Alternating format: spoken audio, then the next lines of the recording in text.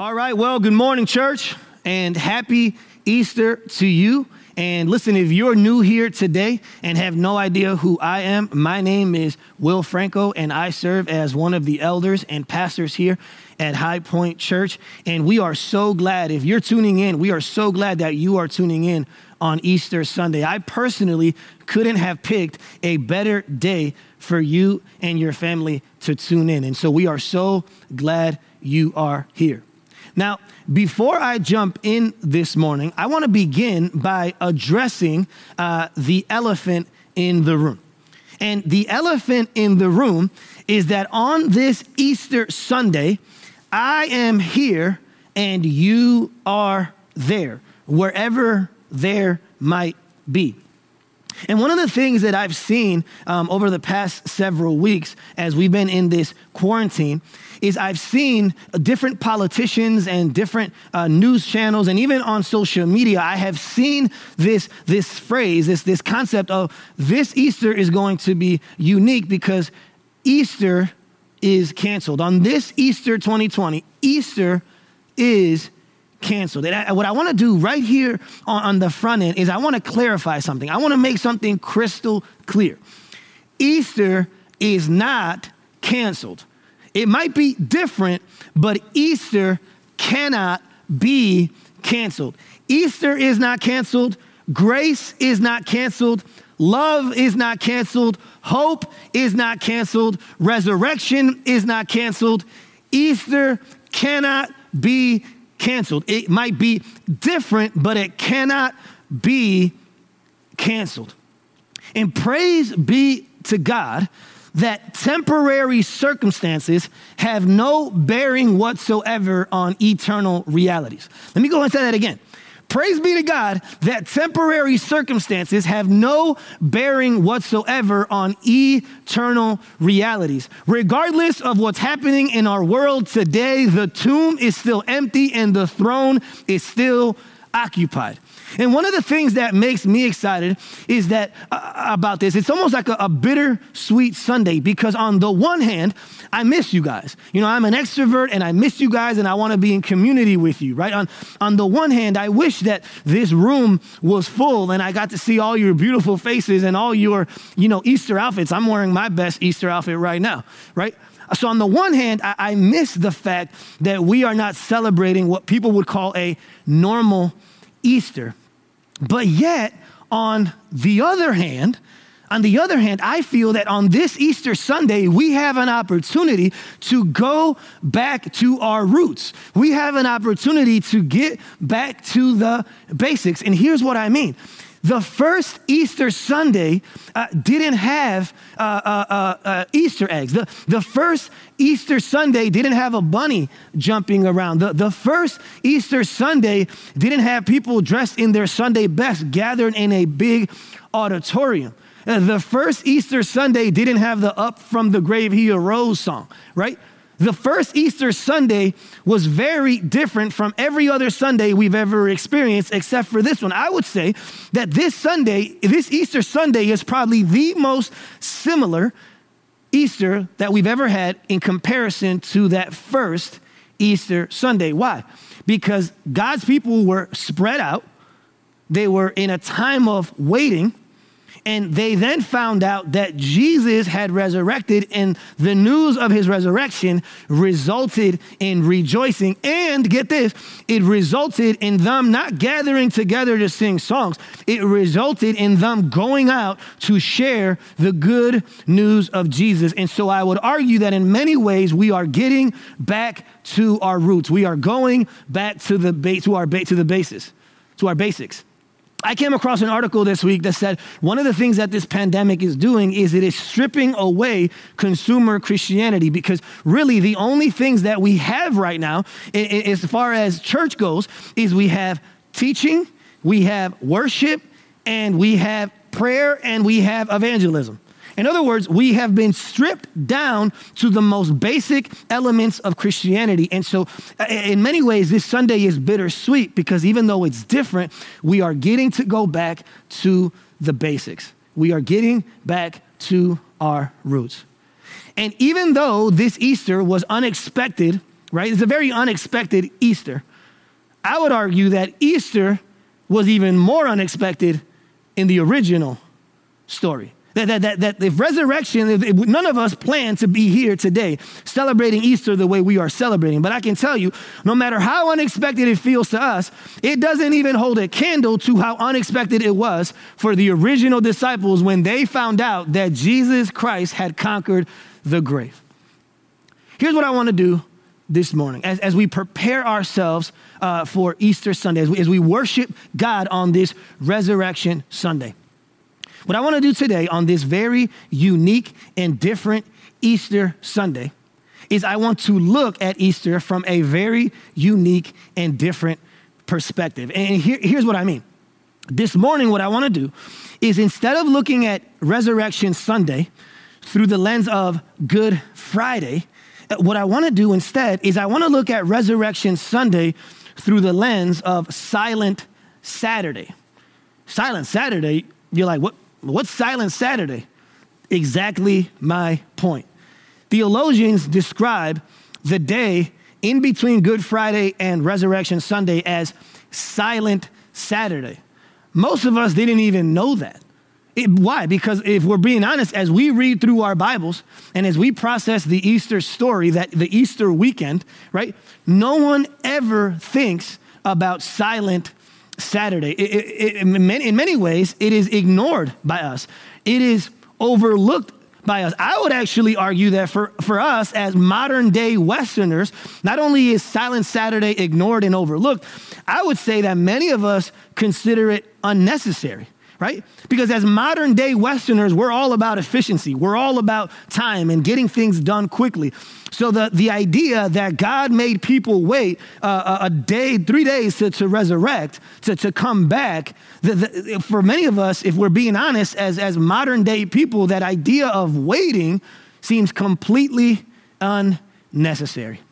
But the reason why I want to speak to you this morning about Silent Saturday is because I believe that right now as a nation and as a church, we find ourselves in that very moment. Good Friday has already happened, right? Has already happened. The woundedness has already happened, but the worship of Sunday hasn't arrived yet. And so I feel like we as a nation and we as a church, right now we find ourselves in a very long, silent Saturday. Think about what the original disciples felt. When they woke up on Saturday morning, they probably felt like they had made a wrong turn somewhere. They were walking with Jesus. They were on a journey with Jesus. And then all of a sudden they wake up on Saturday and they feel like they took a wrong turn somewhere. They feel like their journey had been detoured. They feel like their journey had hit a dead end. They probably felt like their GPS had miscalculated and had took them somewhere where they did not want to go. And how many of us feel exactly that same way right now? We are in this season of waiting. We are literally in Silent Saturday, and there's a part of us that feels like, man, how did we end up here? Did we make a wrong turn? Was there a detour? Have we hit a dead end? Where is God right now? And so this morning, what I want to do is I want to look at Resurrection Sunday through the lens of Silent Saturday.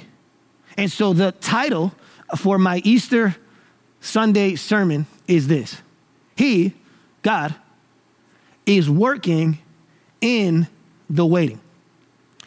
He is working in the waiting. It might not seem like God's working right now. It might not seem like God is doing anything on Silent Saturday, but what I need you to know on this Easter Sunday morning is that He is working in the waiting. Now, here's the thing. Last week, for those of you who've been following along, last week for Palm Sunday, we looked at the theology of quarantine. And I talked to you about what it takes for us to have a quality quarantine. And then 2 days ago on Good Friday, we were talking about having perspective, that it's all about perspective. I would say that those two messages are connected, that the only way that you and I can have a quality quarantine is if we realize that it's all about perspective. What I would also argue, now connecting it to this morning, is that the only way we can have a quality quarantine is by realizing that it's all about perspective. And nothing gives you perspective quicker than understanding that God, is working in the waiting. When you realize God is working in the waiting, it changes your perspective, which then results in a quality quarantine. And so that's the premise that I am proposing today, that God is working in the waiting. And in order to prove that premise, what I want to do today is I want to look at that concept, that idea, under two headings.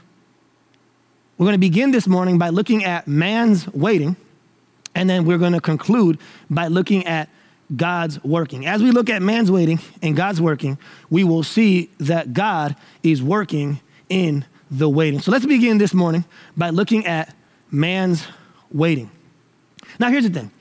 As we jump into Silent Saturday, I would love on this Easter Sunday morning to read to you a passage about how faithful the disciples were on Saturday. I would love, it would be so much easier for me this morning to literally pick up a passage from the Gospels and read to you about all the incredible faith-filled things that the disciples did on Silent Saturday.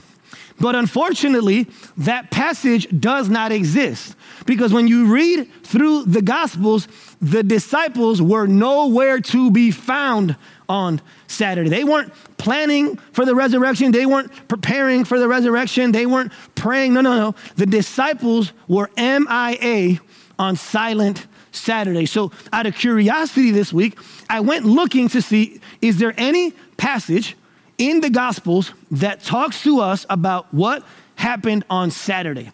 And to my surprise, there was only one passage in all the Gospels that talked to us about something that happened on Saturday. But the activity that it describes, it wasn't the activity of the disciples, it was the activity of the enemies. It was the activity of the religious leaders. Look what it says in Matthew 27, verse 62. It says, the next day, that is, after the day of preparation, the chief priests and the Pharisees gathered before Pilate and said, Sir, we remember, don't miss that, we remember how that imposter, they're talking about Jesus, said while he was still alive, after 3 days I will rise. Therefore, order the tomb to be made secure until the third day, lest his disciples go and steal him away and tell the people he has risen from the dead, and the last fraud will be worse than the first. Pilate said to them, you have a guard of soldiers. Go make it as secure as you can. So they went and made the tomb secure by sealing the stone and setting a guard. Sorry. So don't miss this. Don't miss this.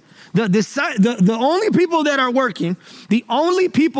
working on Saturday, right? Usually when you work on Saturday, it's considered overtime, right? The only people putting overtime in, the only people getting paid time and a half are the enemies, not the disciples. It's the bad guys, the enemies, the religious leaders. But here's what I find so fascinating about this concept of the only people working on Silent Saturday is the enemies. I would argue that one of the reasons why waiting is so hard is because in moments of waiting, like the season that we find ourselves in right now, the reason why I feel so hard is not just because of God's absence or his perceived absence, but it's because of the enemy's perceived presence. Think about that. I would argue, now I can't speak for all of you, but at least from me, from my perspective, I would argue that part of what makes waiting so difficult is that not only does it feel that God is absent, but in that very same moment, it feels like the enemy is very, very present. In this season, I can't tell you how many times I have read articles, how many times I have seen different things that are happening, and I am tempted to say, God, where are you? Like what are you doing right now? The whole world has stopped and is watching. If there's a moment for you to show up, if there's a moment for you to display your glory, this is it. At this very same time, at least from my perspective, it feels like the enemy is having a field day. There's all these people getting sick and dying. There's fear and there's anxiety and there's worry. And sometimes, if I'm being honest, I sit there and I get angry and I think to myself, God, what are you doing? How long are we going to be in Saturday? When is Sunday coming? When are you going to do something about this, right? And so sometimes what makes the waiting harder is not only God's perceived absence, but the enemy's perceived presence. And so it's funny that on the one passage that we have about Silent Saturday, the only people who were working, the only people who were doing anything were the bad guys. And it feels a lot like it does right now. Now, here's the thing. I don't know if you noticed in the passage, but the Pharisees, the reason why they go to Pilate is because the Pharisees said, the imposter said while he was still alive that after 3 days he would raise. In other words, the reason why the enemies were responding the way they were responding is because they heard what Jesus said. And since they remembered what Jesus said, they wanted to make sure they had a plan in order to counteract it, right? But what's crazy is that what that means then is that the Pharisees had a better theology than the disciples. The Pharisees literally knew Jesus's words better than the disciples. Isn't that crazy? The enemy has a better understanding of God's word than we do. Now, some of you may be saying, well, maybe the reason why the disciples weren't preparing for the resurrection is because Jesus never told them. Maybe the reason why they're responding the way they were responding, let's give them some grace. Maybe the reason why they're responding is because they had no idea that Jesus was going to come back. Well, what if I told you that just in the Gospel of Mark alone, Jesus tells them about his plan and about what's going to happen to him 3 times. Look what it says in Mark 8, verse 31. And he began to teach them, the disciples, that the Son of Man must suffer many things and be rejected by the elders and the chief priests and the scribes, and killed, and after 3 days rise again. You're like, okay, well, he told them one time, big whoop. What if they were distracted? Like, what if it was windy out and they just didn't hear what he said? Well, that was Mark 8. The very next chapter, in Mark chapter 9, verse 30, Jesus tells them again. Look what it says. They went on from there and passed through Galilee, and he did not want anyone to know, for he was teaching his disciples, saying to them, the Son of Man is going to be delivered into the hands of men, and they will kill him, and when he is killed, after 3 days, he will rise. But they did not understand the saying and were afraid to ask him. Okay, second strike. He's told them twice already. Again, we can maybe rationalize. Oh, they just didn't hear. They just didn't hear. Hey, they just maybe didn't understand. Maybe it says that they didn't understand. So let's give them some grace. Well, the very next chapter, we've already read from Mark 8, Mark 9, Mark chapter 10, he does it again, and this time he gets even more specific with the details. Mark 10, it says, and taking the 12 again, he began to tell them what was to happen to him, saying, see, we are going up to Jerusalem, and the Son of Man will be delivered over to the chief priests and the scribes, and they will condemn him to death and deliver him over to the Gentiles, and they will mock him and spit on him and flog him and kill him. And after 3 days, he will rise. Jesus told these brothers 3 times in 3 consecutive chapters in just the Gospel of Mark alone. Jesus tells him, he literally gave them the itinerary for the weekend. He said, hey, here's what's going to happen. We're going to do this on Saturday. On Friday, we're going to do this on Saturday. We'll do this on Sunday. He gave them the itinerary ahead of time. And yet, when push comes to shove on Silent Saturday, the only people that were even reacting to the information that Jesus had given, the people who were acting like there was a possibility like he can resurrect, weren't the disciples, it was the enemy. That's crazy. And here's the thing, it's so easy for us, right, to look at these disciples and judge them, to look down on them and say, how could you doubt God's word like that? How can you, in a season of waiting, in a season of brief waiting, how can you turn your back on God's word and completely forget what he said? Well, here's the thing. I would say that before we judge these disciples, I think we have to take a moment and realize that we are actually much more like these disciples than we think. You see, because the disciples, they had Jesus' words, but the resurrection hadn't happened yet. And most of the New Testament hadn't been written yet. And any of it actually up to that point. So the disciples forgot what Jesus said, but before we judge them, I would say that we are guilty of the very same thing. Here's why. Because how many of us in this season, we are behaving as if God died? We're behaving as if God has no control over this situation. And how many promises in scripture do we find about God's presence, about God working? We went through Romans 8 a few weeks ago, and we saw all the things that God is doing in times of suffering and pain. And yet how many of us in this silent Saturday, in this time of waiting, we are doubting that God is working. We are pretending as if he never told us who he was and what he would do. And so before we judge the disciples, we have to realize that we, in our own silent Saturday, we are guilty of the very same thing. And I would say we're even more guilty because unlike them, we have the resurrection to look back on. We have all of the written word of God to lean on. And yet, even in spite of everything Jesus has said to us in this moment, many of us are pretending and living as if Jesus never resurrected. And here's why. I can tell you why. Because I can even speak for myself. I like to give myself I like to think that I am a thinker, that I am an objective person. I love reading books. I love learning theology. And so I always kind of hang my hat on being a thinker, being objective. But you know what I would say? That many of us, we're not as objective as we think. And in moments of waiting, on Silent Saturday, in moments of waiting, I would argue that subjective feelings carry more weight than objective facts. That in moments of silence, in Silent Saturday, in moments of waiting, I would argue that subjective feelings carry more weight than objective facts.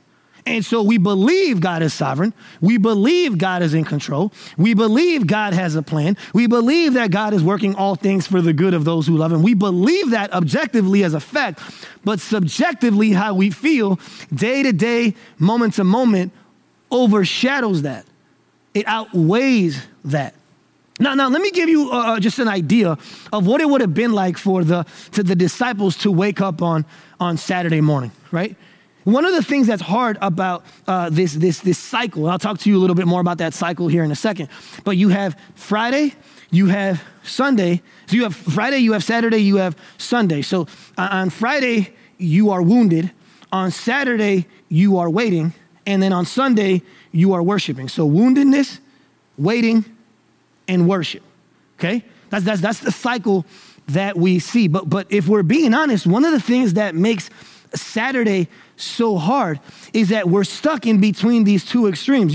You're stuck between death and life. You're stuck between confusion and clarity. You're stuck between being a victim and being a victor. And so in that moment, it's a hard season to navigate.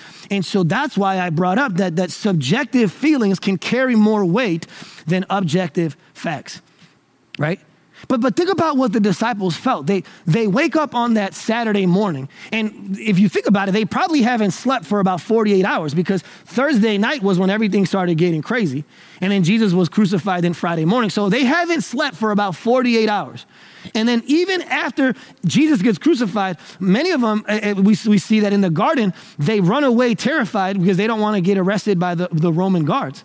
And so these guys, these disciples, they fall asleep at some point. God knows when they fall asleep on Friday night going into Saturday. They wake up probably late on Saturday. And can you imagine the emotion that they felt? They probably felt like it was all a really bad dream. And then all of a sudden they wake up on Silent Saturday and they realize that it wasn't a dream. It wasn't a nightmare. This actually happened. Jesus is dead. The religious leaders won. And can you imagine the embarrassment? You've been following this guy for 3 years. You've been telling everyone who you know. In those days, the communities weren't that big. You're telling everybody who you know that this is the Messiah. You've left your fishing business. You left tax collecting. You left all these things and you put all your eggs in this basket. No pun intended on Easter morning, right? You put all your eggs in this basket and then all of a sudden you wake up and he's dead. And not only are you feeling the embarrassment of that, and the shock of that, right? The aftershock of Jesus being dead. But then you think of someone like Peter, for example, the regret, the shame for how you behaved on that day. You feel like, man, you start replaying in your head what you could have done different, what you could have said different. The shame and the guilt and the self-loathing that these guys felt, the numbness of this cannot be true. There's no way that we've ended up where we've ended up. There's just no way. The emotions that these guys were feeling were real emotions. That's why I would argue later on in John 20, we see that the first people who show up at the tomb were the women. Peter is nowhere to be found. And honestly, I can tell you right now that I would probably be, if I would have reacted the way Peter reacted that on Friday night, there is no way that I would be at the tomb on Sunday morning. Because not only because I'm embarrassed, because let's say he did resurrect, I don't want to see the guy. But even more so, I don't think Peter thought he was going to resurrect. His behavior tells us otherwise, right? That he had no intention of ever going to see Jesus. He didn't think he was going to see Jesus ever again. But can you imagine that I think part of the reason why Peter doesn't go on Sunday morning is because even if there was an inkling of hope, he just didn't want to be disappointed again. He just didn't want to be disappointed again. And I don't blame him.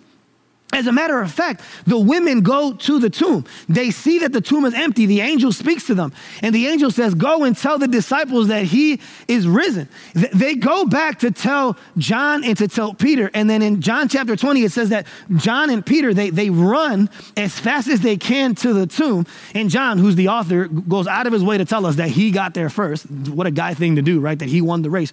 But John gets there first. And when they get there, they look in. And here's what's crazy, you guys.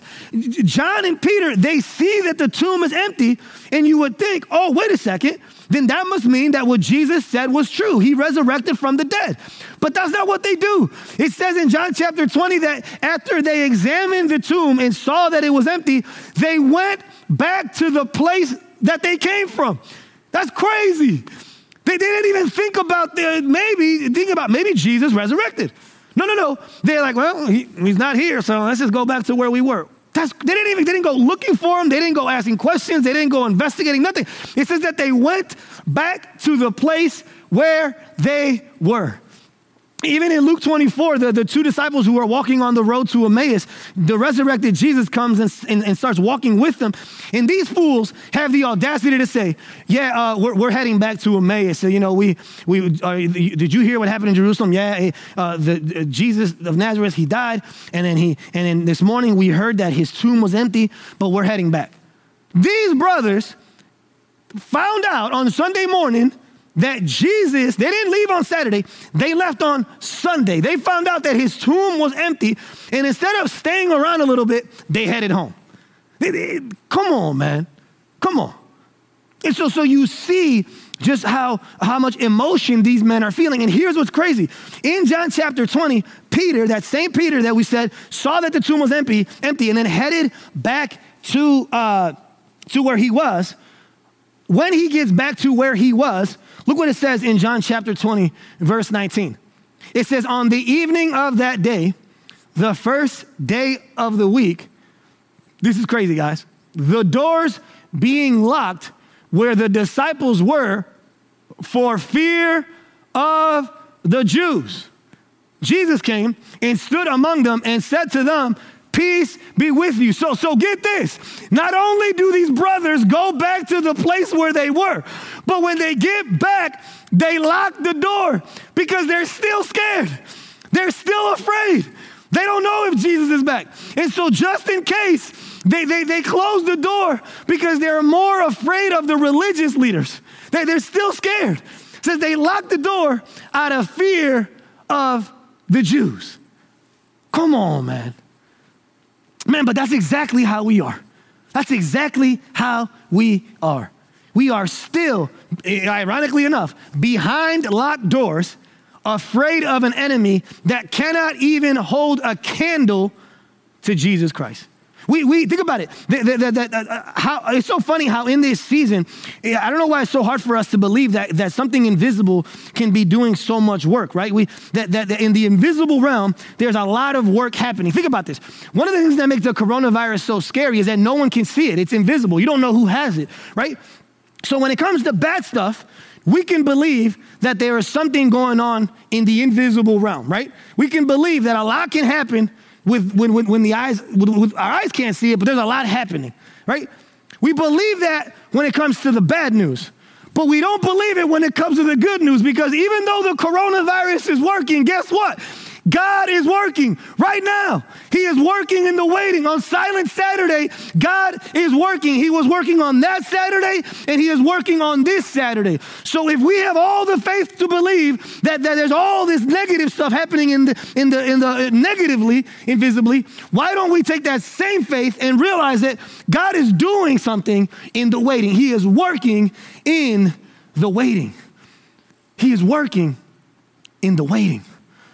You know, one of the things that I found out this week that I didn't know about this, that all throughout the Bible, God has been working in 3-day cycles. All throughout the Old Testament, you see it again and again. He is working in 3-day cycles. So you would think that the first time God works in a 3-day cycle was on Holy Weekend, right? Friday, Saturday, Sunday. But what's crazy, and if the disciples knew the Bible, they would have known this, God has been working on a 3-day cycle for a very, very long time. So I'm gonna give you some examples from the Old Testament of how God worked in 3-day cycles. Look what it says in Genesis 22, verse 4. Now, before I read it, let me give you this context. In Genesis 22, God tells Abraham, I want you to go and sacrifice your son Isaac. And then as he's getting close to the place, they go up on the mountain, and God provides an animal sacrifice so that his son does not die. It's a picture of the gospel, that Abraham didn't have to sacrifice his son, but one day the greater Abraham would have to sacrifice the greater Isaac in our place, which is a Good Friday. But what's crazy is I want you to see how God has been working in 3-day cycles since the beginning. Look what it says in Genesis 22, verse 4. It says, on the third day, Abraham lifted up his eyes and saw the place from afar. So him and Isaac are getting closer and closer to the mountain. And the Bible says that on the third day, they got there. On the third day, God provided the sacrifice. Let's move on. Genesis 42. Some of you may be like, oh, well, that's just convenient. That's a one-off, right? Well, here's the thing. A little bit later in Genesis 42, we find the story of Joseph with his brothers. And in the passage, we discover that Joseph puts them in prison. And look at the day that they get out. It says, and he put them all together in custody for 3 days. And then it says, on the third day, Joseph said to them, do this and you will live, for I fear God. So we saw it in Genesis 22. We saw it in Genesis 42, God working on the third day. And then look at the next passage. Exodus 19. Now in Exodus 19, God is about to give his law to the people of Israel. Genesis 20 is where we get the 10 commandments. But in Exodus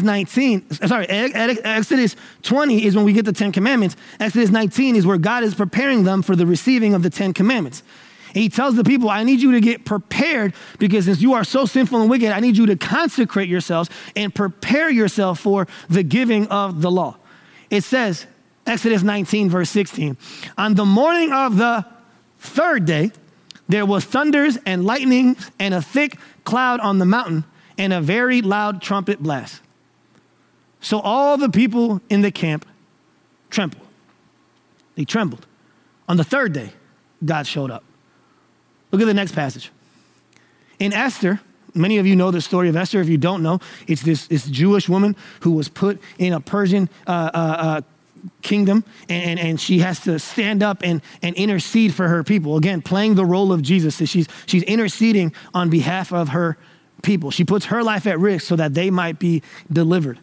What's crazy is when Esther decides that she's going to go before the king, look what she says to Mordecai. She says, then Esther told them to reply to Mordecai, go gather all the Jews to be found in Susa and hold a fast on my behalf and do not eat or drink for 3 days, night or day.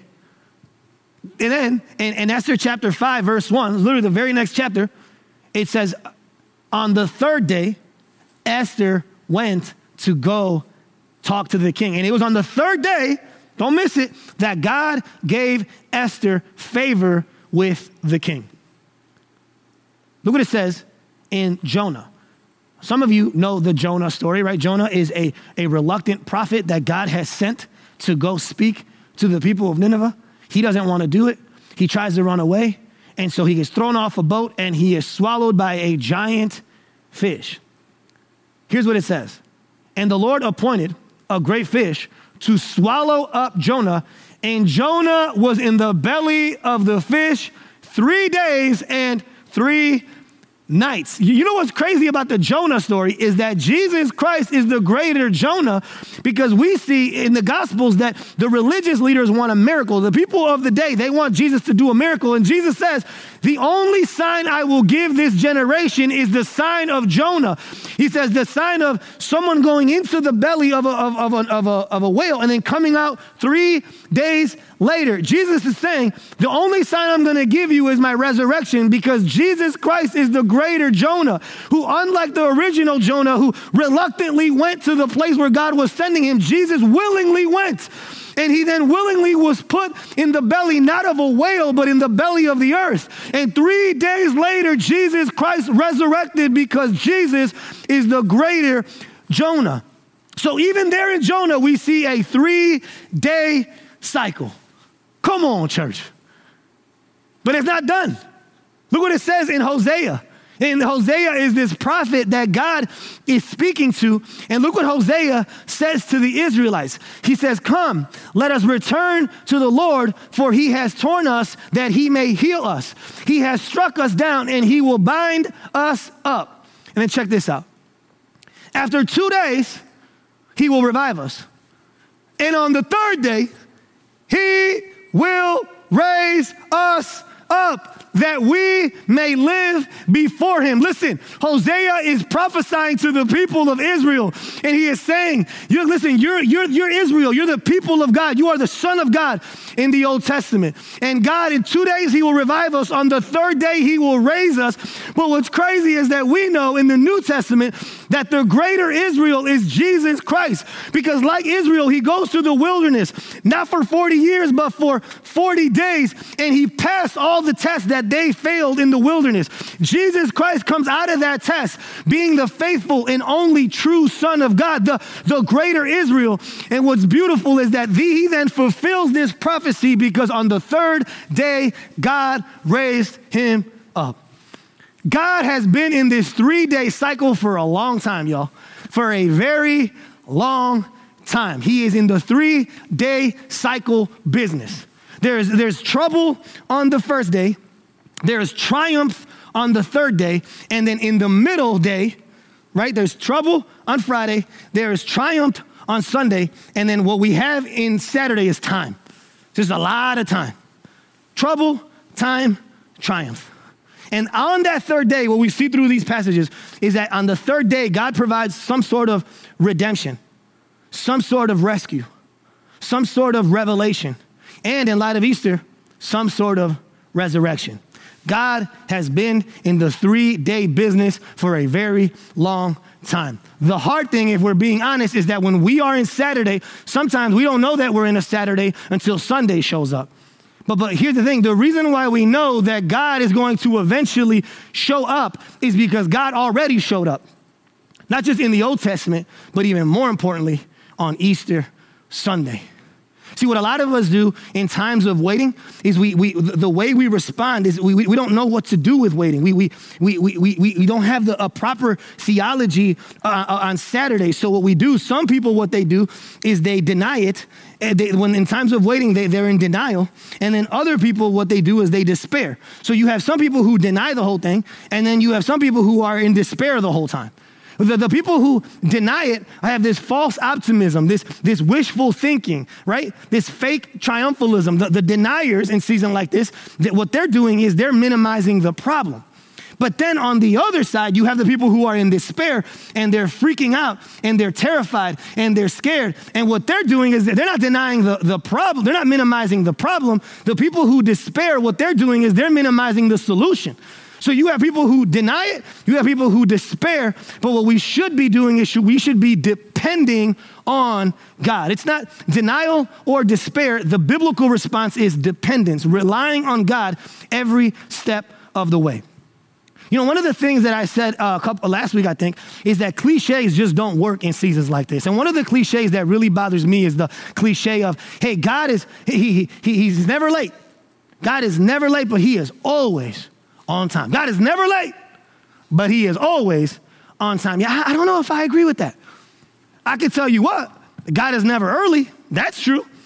But never late, I guess it's all about perspective, right? He's never late. I don't know. I know that Israel were the original people of God. But sometimes in times of waiting, I'm convinced that God might be Puerto Rican, all right? I'm Puerto Rican, and I know what a Puerto Rican party is like. Everyone shows up an hour and a half late. Now, when they get there, the party's popping, okay? Don't get it twisted. But they just take a little bit to get there. I'm convinced that whole phrase of God's never late, but he's always on time. Yeah, I don't know. I don't know if I can salute that one, okay? I'm convinced God's Puerto Rican. He's going to take a while to get there. Remember, when he gets there, the party's popping, all right?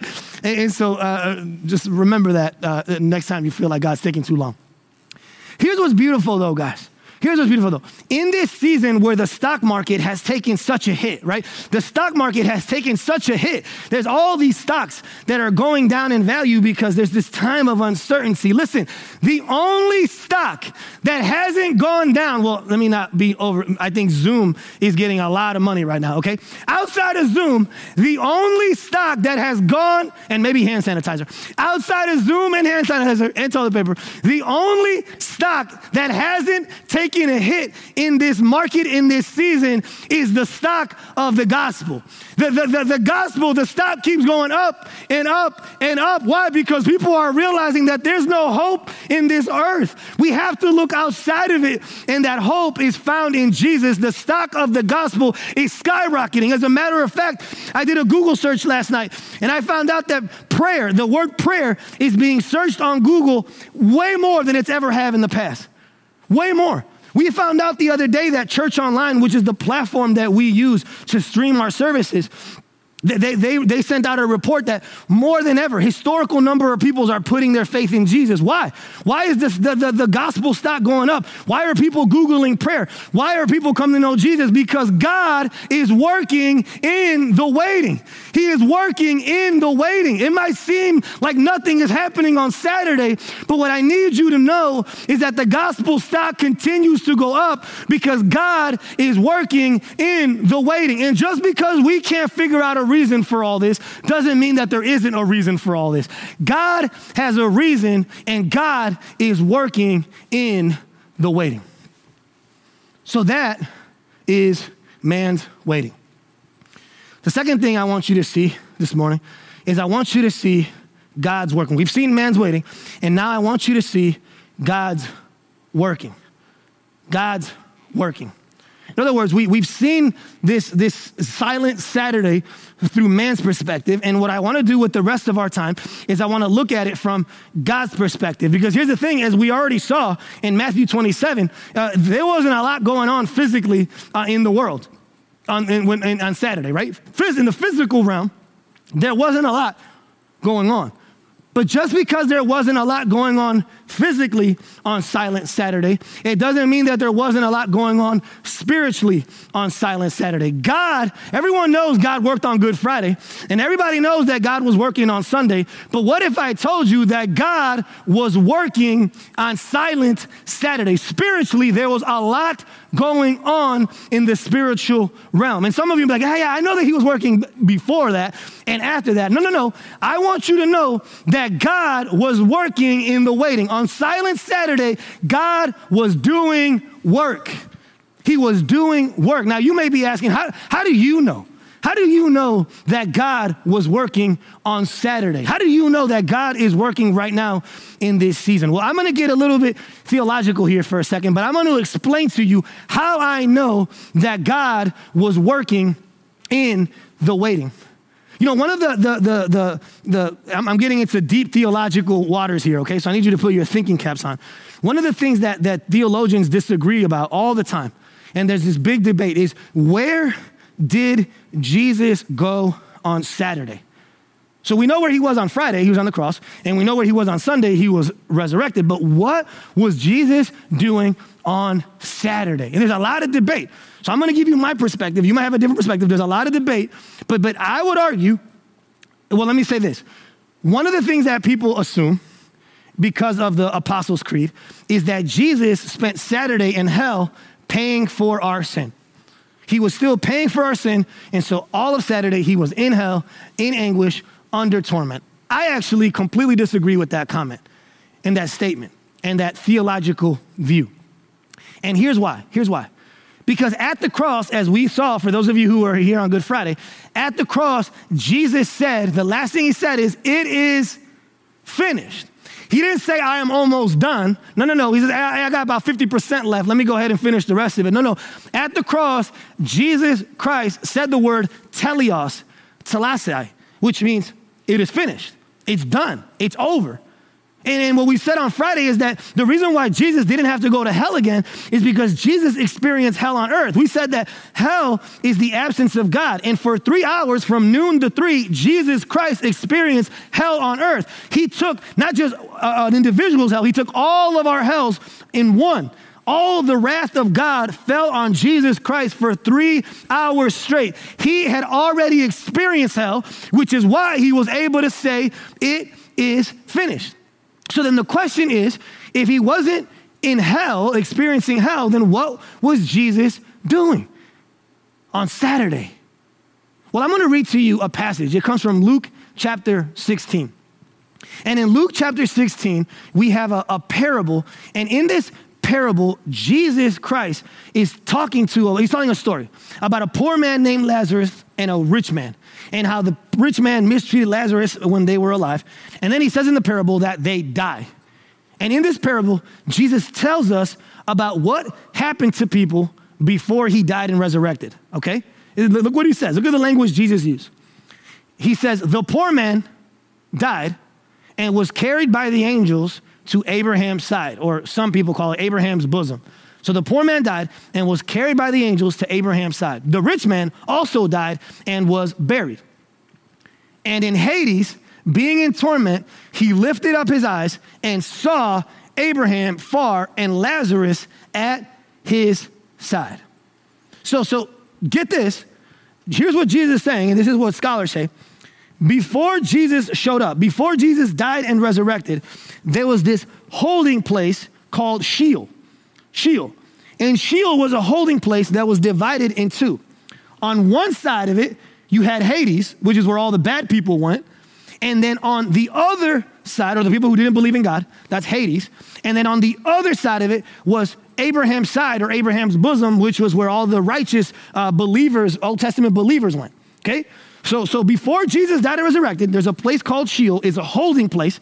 You have on the one hand, one side of it is called Hades. The other side of it is called Abraham's side. Apparently, according to this passage, there was a chasm in Sheol between the two sides. But even though there was a chasm, you can see from one side of the chasm to the other side of the chasm, because in the passage it says that the rich man was able to look across the way and he saw both Abraham and Lazarus. That is Sheol, or what Jesus calls paradise at the cross, which then brings me to my next argument. Jesus at the cross, he tells the thief, "Today you will be with me," he says, "in paradise." And what many people assume that what he's saying there is, oh, I know what Jesus is saying. Jesus is saying he's going to go to heaven. Well, here's why that necessarily doesn't mean that. He doesn't say, "Today you will be with me and the Father." No. He says, "Today you will be with me in paradise." And so it is quite possible that the thief was with Jesus when Jesus went down to Sheol. Now, there's other places in the New Testament that I don't have time to get into now, but Ephesians chapter 4, 1 Peter chapter 3, that talk to us about what happened in that time. And Jesus goes down to Sheol. And again, there's different perspectives on this. And if you want articles on it, email me and I'll send them to you, okay? But Jesus, in light of Ephesians 4, in light of 1 Timothy 3, he goes down to Sheol in order to declare the victory that he had already won. And the thief couldn't be with him because Sheol was another word, paradise was another word for Sheol. Right? Jesus said, so that you'll be with me. So the thief could have been with Jesus as he was doing it. And he goes down to Sheol to declare victory. He goes down to Hades to rip the gates off of Hades. That's what Jesus was doing. That's what he was doing. He was conquering. If everyone thinks that Saturday was an extension of his humiliation. No. I need you to know that Saturday wasn't an extension of his humiliation. Saturday was the beginning of his exaltation. His exaltation started on Saturday. Jesus was in Sheol declaring victory, which is why, again, this is my perspective on how I read scripture, which is why in Matthew 27, which is the passage that we saw on Good Friday, it says that after Jesus resurrected, people think that the Old Testament saints started coming out of their graves when Jesus died. But if you look at Matthew 27, it says that after Jesus resurrected, Old Testament saints started coming out of their grave and started to reveal themselves to people in Jerusalem. Why? I would argue that the reason why that's happening is because according to Paul later on in his epistle, Jesus is the first from among the dead. He is the first fruits from among the dead. In other words, those Old Testament saints couldn't come back and get their resurrected bodies until Jesus did that first, because he was the first fruit. But what I would argue in light of Matthew 27, and many scholars argue this too, is that the reason why people saw Old Testament saints is because since Jesus had already gotten his resurrected body, they were getting their resurrected body, and it was a preview of what Jesus is going to do one day at the end of time. It says, at the end of time, we're all going to meet him in the air, and we're going to get our resurrected bodies. That moment on Resurrection Sunday was a foretaste of what's going to happen one day in eternity. Isn't that beautiful? Isn't that absolutely crazy? So think about this. I don't want you to miss this, church. Please don't miss this. On earth, it didn't seem like anything was happening. Physically, it didn't seem like anything was happening. It was radio silent on earth. And from man's perspective, it looked like we were losing. It looked like everything was over. Everything was done. It was the waiting was being wasted, but what we see is that Jesus was working in the waiting. On Saturday, Jesus was working. He was putting in overtime. That's what Jesus was doing on Saturday. He was working in the waiting. So get this. On the very day that the disciples were admitting defeat, Jesus Christ was declaring victory. Come on, church. Right now, how many of us are admitting defeat? And right now, on Silent Saturday, Jesus isn't admitting defeat. He is declaring victory. That's what Jesus is doing on Silent Saturday. He is working in the waiting. He is working in the waiting. And in one of my favorite passages in all the Bible is Revelation chapter 1, verse 17. The Apostle John, he sees an image. He sees Jesus in all his glory. In verse 17 says, when I saw Jesus, I fell at his feet as though dead. But he laid his right hand on me saying, fear not, I am the first and the last. And then he says, and the living one, I died, and behold, I am alive forevermore, and I have the keys of death and Hades. You know, one of the Greek words that people just overlook in the Gospels is Jesus uses the word paradidomai again and again. You see the word paradidomai all throughout the Gospels. What does the word paradidomai mean? It means to be delivered up, to be handed over. Actually, one of the passages that I read from Mark, that's the Greek word. It says, I will be delivered up to the Romans or to the Jewish leaders. The Greek word there is paradidomai. It means to hand something over. That's what it means, to deliver something up. And so when you look at the Gospels, it almost seems like Jesus has no control over what's happening. He gets delivered up to the religious leaders, paradidomai, right? They hand him over to the religious leaders, paradidomai. Then the religious leaders hand him over to the Romans, paradidomai. And then the Romans then hand him over to be crucified, paradidomai. But what's crazy is that at the end of his life, Jesus, he breathes his last, and it says that he gave his soul, he gave himself up to the Father. And the Greek word there is paradidomai. But here's the question, guys. How does Jesus get the keys to death and Hades? I would argue that Jesus Christ got the keys not on Friday, not on Sunday. He went to get the keys on Saturday. On Saturday, Jesus Christ, he went to Satan. He ripped off the gates of Hades. He ripped off the gates of death. And he looked at Satan and he said, paradidomai. Paradidomai, baby, hand me over those keys. They don't belong to you anymore. Paradidomai, they belong to me because I am in control and I am the one who is working in the waiting. Listen, I don't know how much longer God has us in this season, but what I need you to know is that God is working in the waiting. We are wounded on Friday. We wait on Saturday and we worship on Sunday. But what I need you to know, if we know that God is faithful and that he's going to come back, he is going to resurrect, he is going to work on Sunday, then what I would argue is that we might be wounded on Friday, but we can worship on Sunday, even on Saturday. Even though we're waiting on Saturday, we can worship like it's Sunday because we know that Sunday is coming. I don't know how long God has us in this season of waiting. I don't know how long God has us in this silent Saturday, but I can tell you, I know for a fact that Sunday is coming. God will be faithful in this smaller Sunday because he was faithful with the greater Sunday. Come on. And so if that's true, if we know that resurrection's coming, if we know that God is working, then we can worship him right now. We don't got to worship him on Sunday. We can worship him on Saturday. And if that's true that he is working in the waiting, we can worship him on Monday and on Tuesday and on Wednesday and on Thursday and on Friday. We can worship him right now because he is working in the waiting. God is working in the waiting. I want you today, whoever you are, wherever you are at, whatever's going on in your life, I want you today to look at Saturday through the lens of Sunday. I want you to look at Silent Saturday through the lens of Resurrection Sunday. Why? Because I am convinced more than ever that God is working in the waiting. And if God is working in the waiting, then guess what? That means we can worship in the waiting. If he's working in the waiting, then we can be worshiping in the waiting.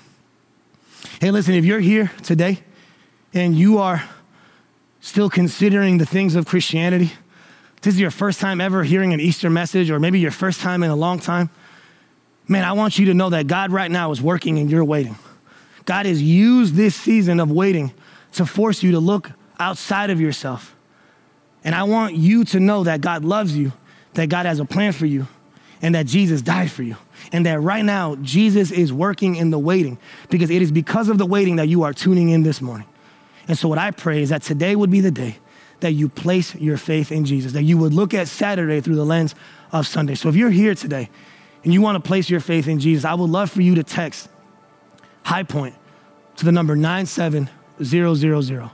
And we would love to connect with you, pray with you, and help you see what resurrection looks like.